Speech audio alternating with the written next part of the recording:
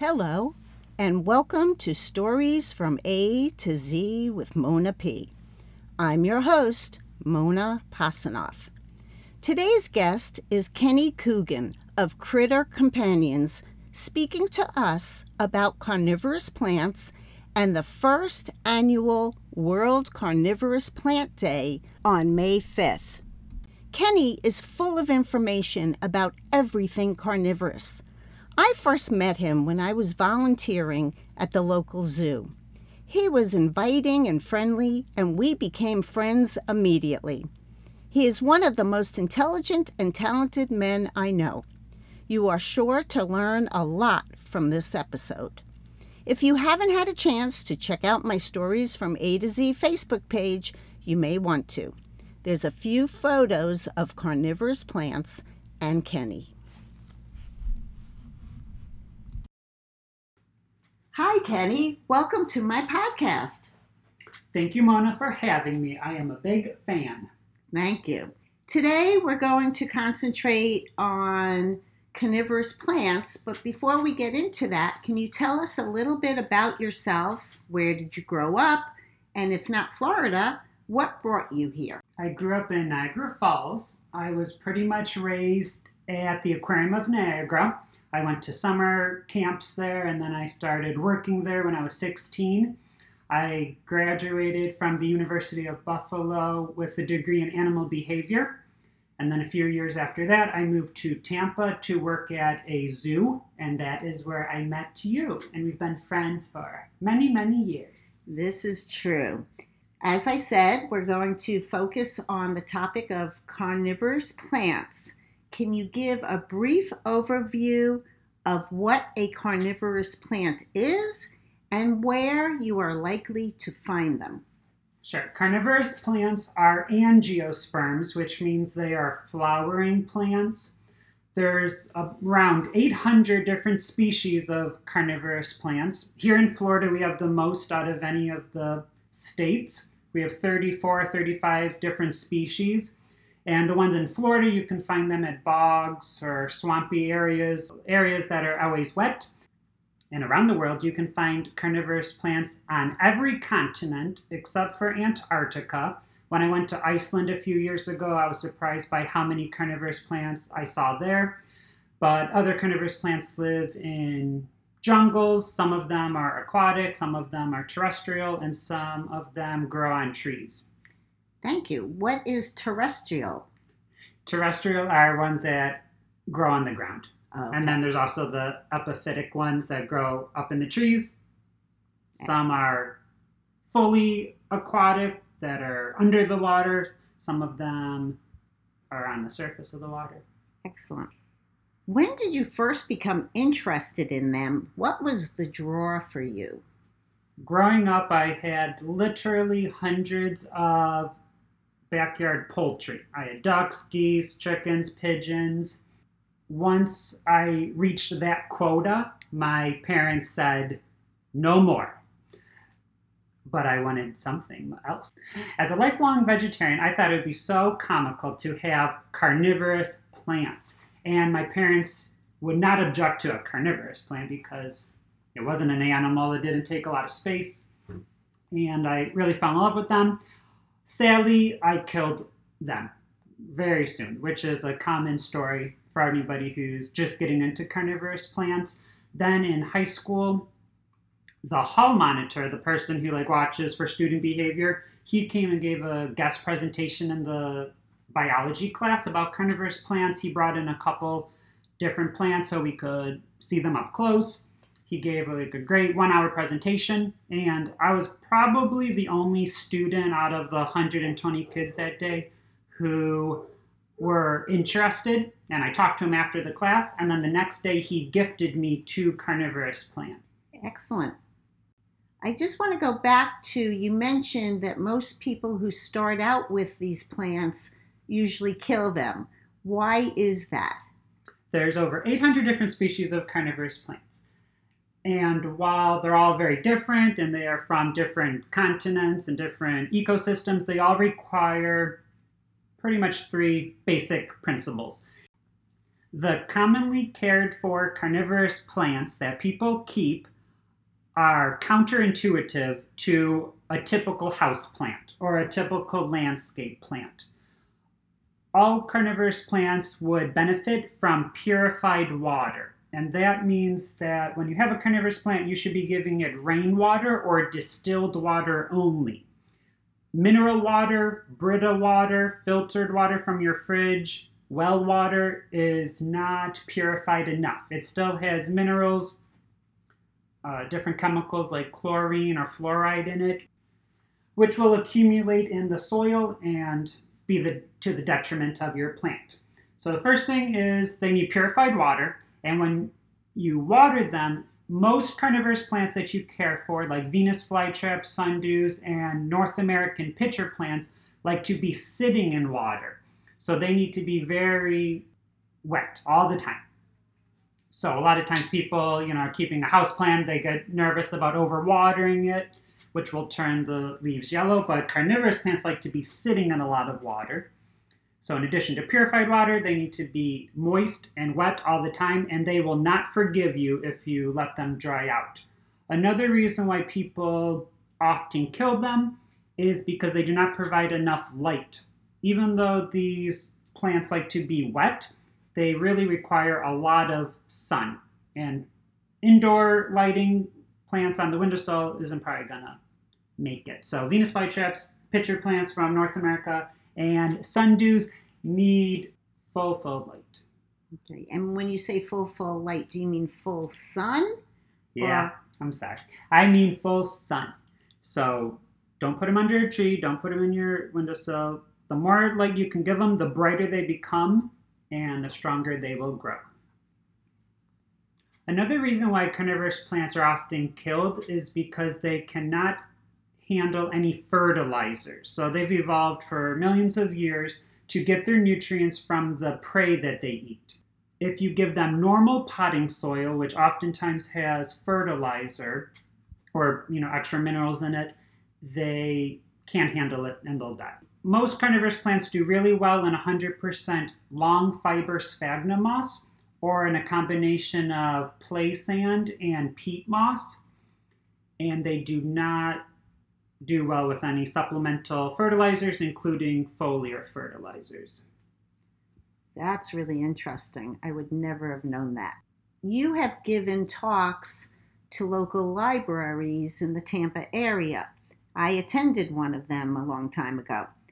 What do you think it is that people are fascinated about and why they come to hear about them? I just finished a 100-page book on Florida's carnivorous plants. And for the past couple of hundred of years, scientists have been fascinated by carnivorous plants. It was only up until about 150 years ago that people would even accept the idea that plants could eat bugs. So I think people like carnivorous plants for the fact that they eat bugs. A lot of people have the misconception that they will take care of your pests. So sadly, that is not true. You would need a whole swarm of carnivorous plants in order to take care of your pest control. But they will eat fungus gnats and pesky things like flies. No carnivorous plants will eat mosquitoes. Everybody wants a carnivorous plant that eats a mosquito. But mosquitoes are attracted to blood, and carnivorous plants do not have blood. Carnivorous plants, generally speaking, produce nectar. So they're attracting things that like sweet things like wasps and moths and fruit flies and houseflies.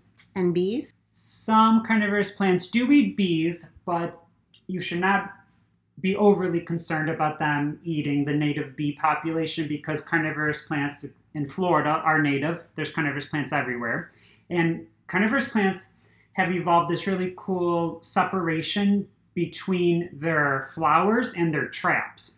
So usually in the spring, when carnivorous plants flower, their flowers are much higher in relationship to a little bug, 6 inches, 12 inches higher than the traps.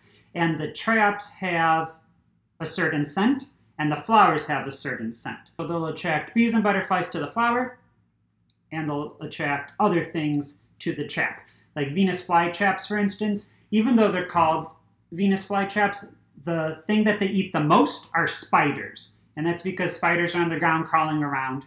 But it just happened that 100, 200 years ago, the governor of North Carolina, he saw a fly get eaten by a Venus flytrap, and he reported that, and that's the misnomer of how it got its name. That's interesting. You are presently writing a book about carnivorous plants. What kind of research did you have to do for it? Is it a how-to that will benefit beginners? The book is at the publisher now, which I'm very happy to say. So I have a lot of experience growing carnivorous plants in Florida. My hobby turned into a little side business. And with that experience, I was able to write the book. But I also wanted to give a shout out to that hall monitor that I had mentioned earlier. And he is not on Facebook. He retired a couple of years ago. So I looked up his address because I had gone over to his house many times to see his beautiful daylilies, his carnivorous plant population. He had a pond. And I wrote him an old school letter with a stamp and everything. To my excitement, he wrote back a few days later, and we've been going back and forth. He gave me a couple of photos of him and carnivorous plants that will be in the foreword of the book. And I'm really happy that we were able to reconnect. He also sent me a chunk of a cactus, the carrion cactus, that has this big starfish-shaped flower, and it smells like dead animals, rotten meat, and it attracts flies. So that was very nice of him. So is that a plant that you would place near the carnivorous plants, and because of the smell, it will attract the flies, and then that's more food for the carnies? Yeah, I think that would be a great companion plant for the carnivorous plants. So I reached out to Mr. Bruce Herman to finalize the book. When I was researching the book, I have a lot of regular customers, and some of them are people who work in like the Parks and Rec department and people who work in the forestry. So I was talking to them, and they were able to provide a lot of photos of plants that people would never see otherwise. Some of the native plants that we have here in Florida are microscopic. The flowers are some of the smallest flowers in the world. It's not the smallest, though. They have field photos of the flower next to a ruler, which is so great for the readers to be able to see, because you would just be walking by and you wouldn't even notice that you're in the same environment as a carnivorous plant. If someone was thinking about starting to keep and grow carnivorous plants, where or how should they begin? Where do they get them, and what do they start to do? To purchase a carnivorous plant, I would avoid the big box stores, because sometimes when they have Venus flytraps or Sarracenia in these containers, in the people on the inn, we call them death cubes, because that company is a great company. However, during the transportation and when they get to the nursery, the people who are taking care of the landscape plants and the annuals and the edibles, they give them the same treatment as all the other plants. So they probably don't water them enough. They probably are giving, I know for a fact, they're giving them hose water, which has inappropriate minerals and chemicals in it. If you want to buy carnivorous plants, you can check out different native societies. You can check out, your best bet probably is to go online. I have a small carnivorous plant business if you're in Florida. I do ship across the country. I have about 1,000 carnivorous plants in stock right now. I have Nepenthes, which are the Asian pitcher plants. I have Sarracenia, which are the North American pitcher plants. I have different Venus flytraps, some pinguiculas, and some utricularias. You can find plants from the native nurseries. You can buy plants from me. You can buy plants online. And if you just type in carnivorous plants for sale, you're going to find a lot of really large nurseries in North America. There's a really famous nursery in Australia, There's another really famous nursery in England. And people who specialize in carnivorous plants are your best bet because they will know how to care for them and they know how to ship them. And carnivorous plants ship really well during COVID. I sold hundreds and hundreds of them, I think because people who started in the hobby were bored and they needed more plants to quench their thirst for. Can you give a rough estimate of what it would cost for a beginning plant? Sure. One of the easiest carnivorous plants to start with is called Drosera capensis, which is the Cape Sundew. It's from South Africa.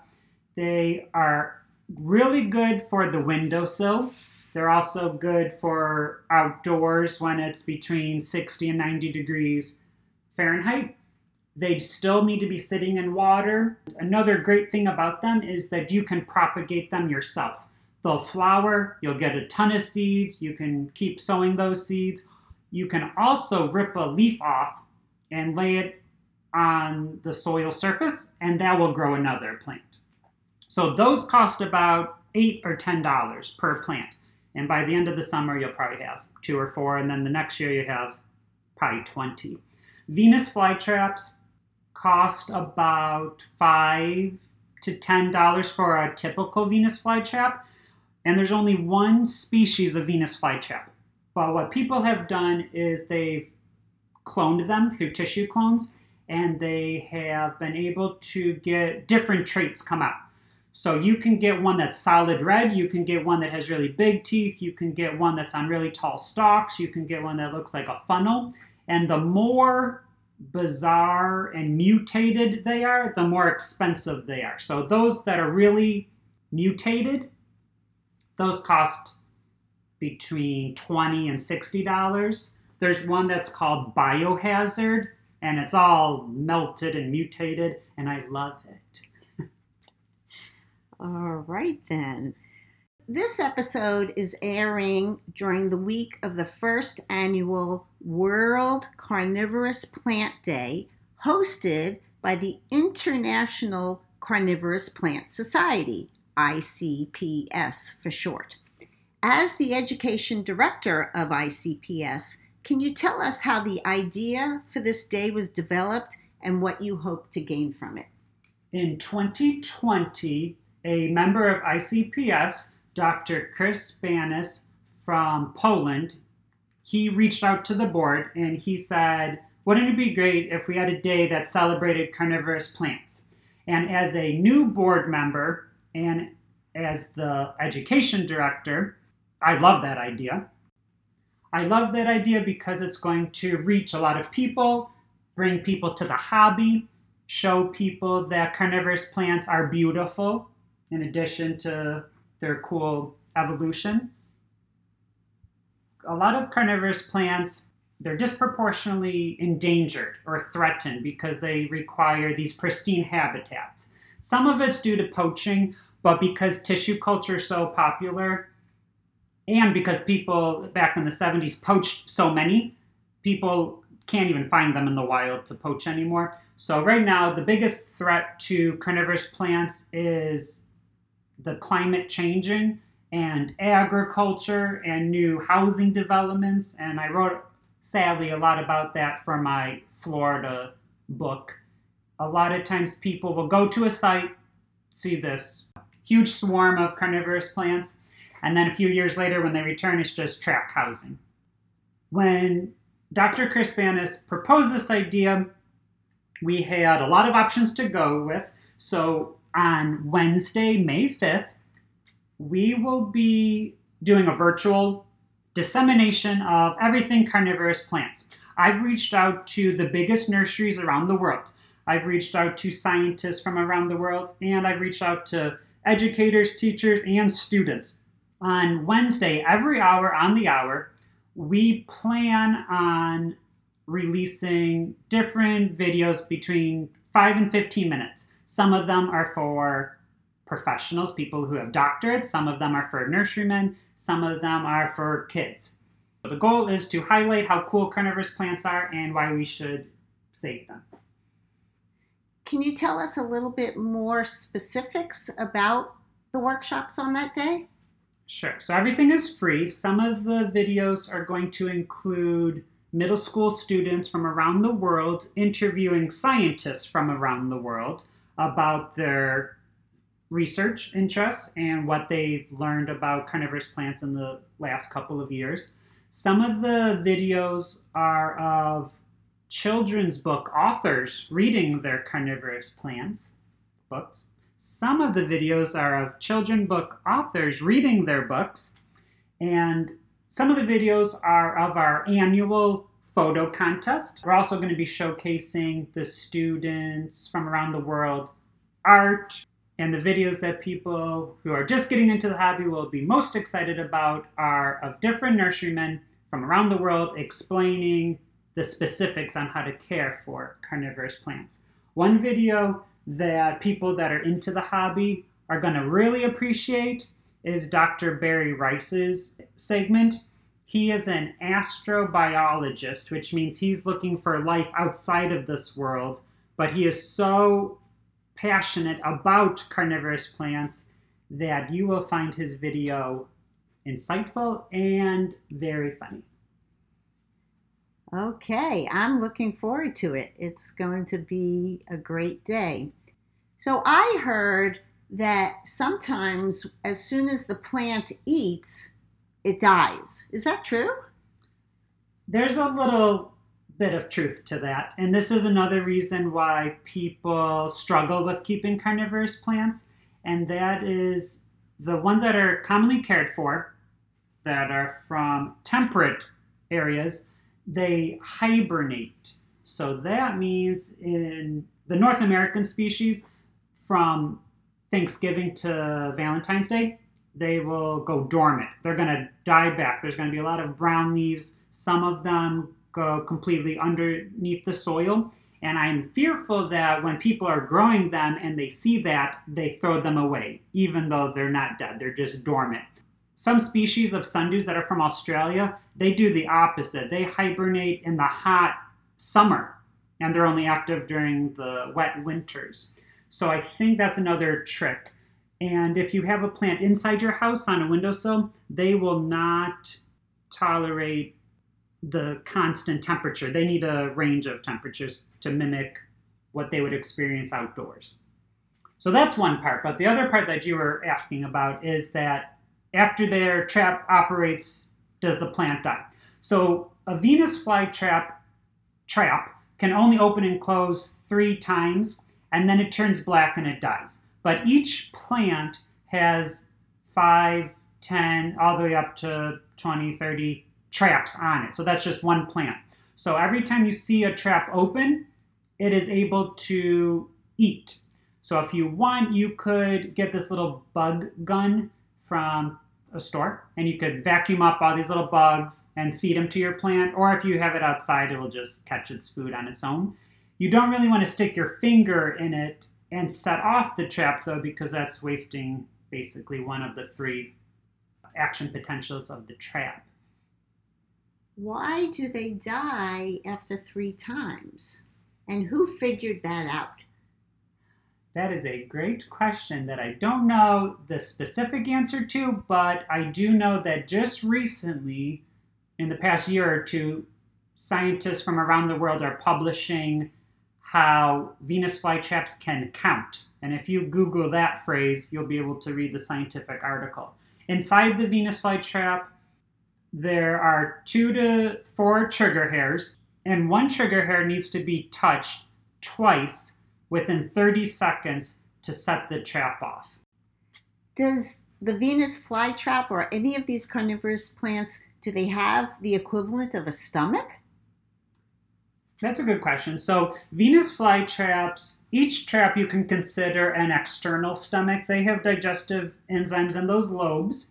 And once they close down, as long as the insect struggles for a little bit, they will not reopen for about 3 to 10 days, and they'll digest whatever organism fell prey to the plant.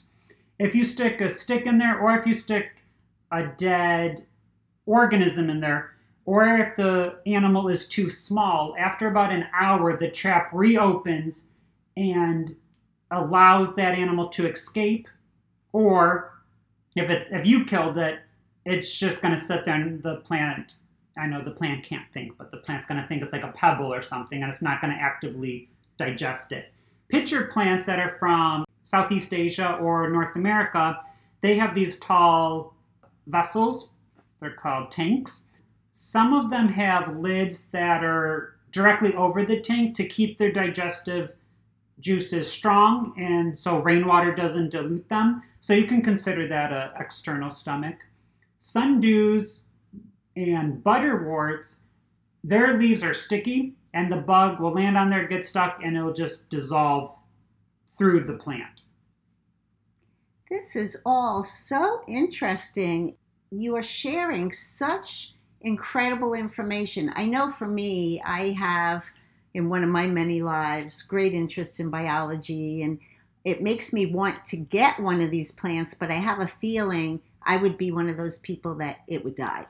I promise that they're not that hard to care for. And me listening to the students interview these scientists from around the world, it reignited my interest in carnivorous plants. One of the most interesting concepts that is on the videos for World Carnivorous Plant Day is from a scientist in Japan, and he noted that sundews are foraging together. Think of a pack of lions or a group of hyenas that are hunting together. These sundews, he says, are working together to catch larger food. That's pretty incredible. It gives a whole new aspect to the lives of plants. I want to thank you, Kenny. This has just been remarkable, and we may have to do a part 2 at some point because I may get one, and then I'll have more questions. Is there anything else you would like to add? I would like to thank you. To learn more about the International Carnivorous Plant Society, go to carnivorousplants.org. On our YouTube channel and on our Facebook channel, we'll be releasing the hourly videos on May 5th to celebrate World Carnivorous Plant Day. And to learn more about me, you can go to facebook.com/crittercompanions or kennycoogan.com to see the carnivorous plants that I have in stock and to learn more about their care.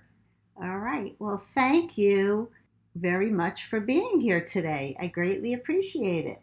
Thank you, Mona. Thanks for listening today. I hope you enjoyed it. As always, I would appreciate your sharing this podcast with your friends and family.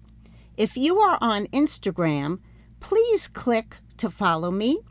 If you're listening on SoundCloud, give me a thumbs up and write a comment.